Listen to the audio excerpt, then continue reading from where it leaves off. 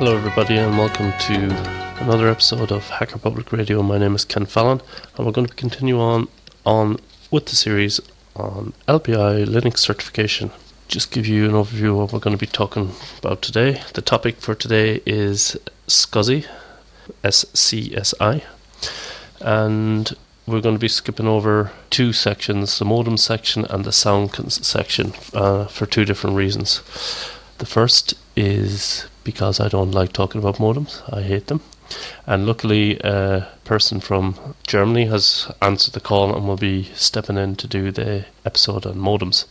If there's anyone else that can do something on Linux sound systems with particular reference to, well, it doesn't necessarily need to be anything to do with the LPI certification, but basically the documents that I have refer to a utility called SND config, which I can't find on any system that I have running. So if there's anybody out there who has done, who knows a lot about Linux sound in general, also with specific reference to what might come up in the exam, that would be great. But I would be very interested in hearing an LPR topic about that, or a whole series of topics about the whole sound subsystems on Linux.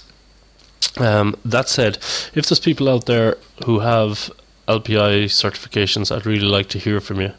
Something as simple as sending in a recording of, with comments on a section that I've done, or with ideally great, take a section and run with it, because I recently got my employer to pay for a LPI book. It's the O'Reilly one in a nutshell. It's a desktop quick reference guide, and the lads in work were laughing that a nutshell book would run to 959 pages. And for our reference, what I'm going to be covering today is page 17, and that's not including a lot of pages about on the introduction.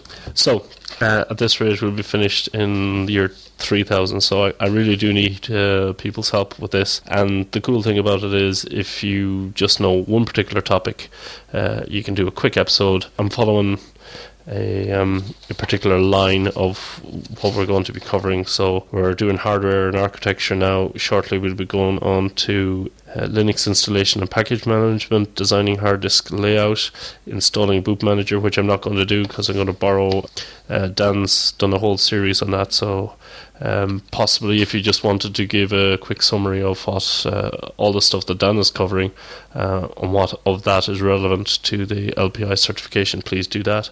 Moving on again, we have the make and install programs from source, managed and shared libraries using Debian package management and using Red Hat package management. So if you would like to volunteer for any of these topics, please do so. I'd love people to come on board. If you go to wikibooks.org and look for the LPI certification book, the table of contents just describes all the topics that's going to be coming up. What I'd like to do is just put a list beside those, and people can jump in with any of the topics. And if there's like Dan's Grub and Lilo thing with the boot managers, if that's already been done, then just a 5-minute synopsis of what's important about that would kind of get us going. Okay, where are we now? Yes, I'm also interested, if you're not interested in actually recording a technical piece, I am interested in hearing feedback about what the exams are like, what you should be reading, what study you should be doing, what books you would recommend. Fire off those in an email to me, that'd be great. Ideally a sound recording, then I don't have to do anything except slap it on to the end of a regular program. Okay. Now let's get started. I'm going to be taking a lot of the information for this topic from Scott Muller's Upgrading and Repairing Servers, also from the LPI Linux Certification in a Nutshell quick reference book from O'Reilly, and of course the IBM documentation. SCSI stands for, it's pronounced SCSI, S-C-U-Z-Z-Y, or ZZY, and it stands for Small Computer System Interface, and it's a general purpose interface used for connecting devices to PCs. It was originally developed or kind of started its life with this Stuttgart Associated System Interface, and it's a flexible system It's not just for disks, hard disks, it's used for tape devices and RAID arrays and that sort of thing. So you see it quite a lot in servers, not so much in desktops. Well, you're seeing it quite a lot through SCSI emulation on CD-ROMs, and you're also seeing it in serial ATA drives, which will also appear as SCSI devices. So, okay, a SCSI is a bus, and it can support 7 or 15 devices in total. Multi-channel adapters exist and can support 7 or 15 devices per channel. So if you have a big server, you might have, loads of these channels, and they're each supporting 15 devices or 7 or 15. And a SCSI host adapter can be installed on a PCI or a PCI Express card, or it might be built into the motherboard. Typically what you see in some servers is that there's a few built into on the motherboard, and then you can buy additional cards. The host adapter functions as a gateway between the SCSI bus and the PC system bus, and each device on the bus has a SCSI controller chip built in. Now that means your tape devices and your hard disks and everything else all have a SCSI controller on them. And the SCSI host adapter doesn't talk with the hard disk, it actually talks with the SCSI interface controller built into the device, and that's more or less the same way that we saw with ATA drives earlier on in the series. That's more or less it for the history of it. We're going to go and we're going to talk about the different types of SCSI devices. Now, Riley has them as SCSI 1, SCSI 2, wide SCSI, fast SCSI, fast wide SCSI, ultra SCSI, ultra SCSI, ultra wide, ultra 2, wide ultra 2. We will move on to SCSI IDs. The IDs are, I've mentioned already, 7, and you can have 7 or 15. And where those numbers come from is the number of address lines that there can be. So on an 8-bit bus, which would be fast, it has 3 address lines, which works out 2 to the power of 3, which is 8 devices. Or for a 16-bit, there are 4 address lines, which is 2 to the power of 4, which means there are 16 devices. Now, one of them will always be the controller, so you subtract 1 from that, so you have 7 and 15 possible devices per channel. And I'll just read something refer to the IBM documentation here. Every device, including the controller, has a number, or what's called an ID. For 8-bit SCSI, the ID ranges from 0 to 7. Wide SCSI adds the numbers 8 to 15. Narrow devices may only use the ID numbers of 0 to 7, while wide devices may use the numbers 0 through 15. Traditionally, the controller is assigned the ID of 7. Usually you will set this either with a jumper, or it might actually be done in software. SCSI devices, they have a priority, so the priority runs from 0 lowest to 7 the highest. So controller has the highest priority of 7.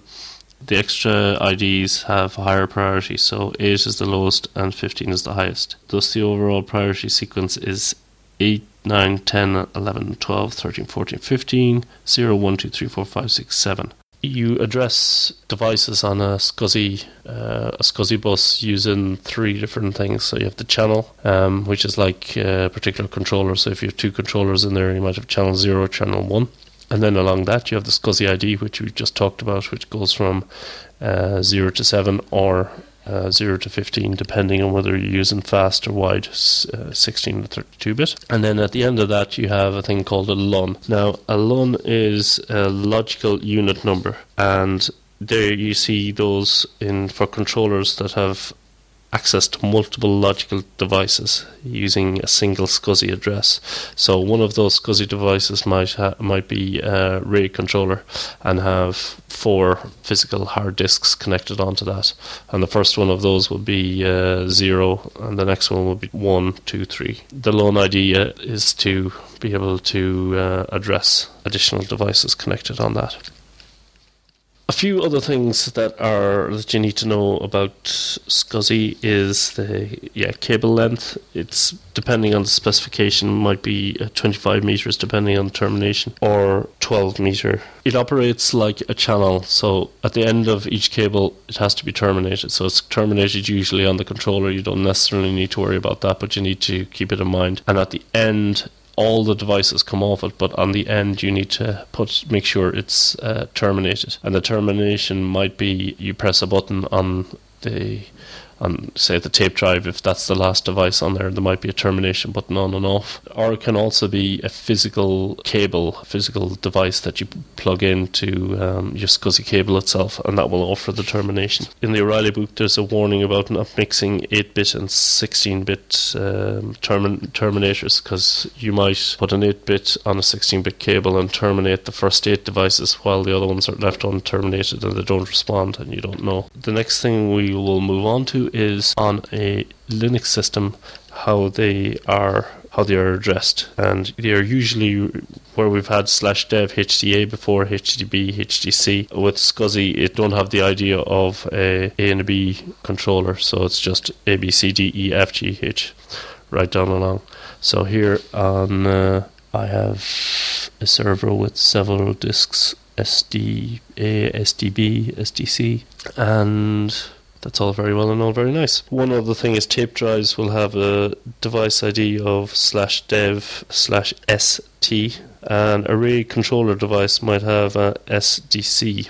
Now, RAID controllers I've known from being in work, they might just present the disk as a SDBC or something. They might also present it as something else. So what I'm going to do here on server and work is I'm going to do DMESG to get boot up kernel messages.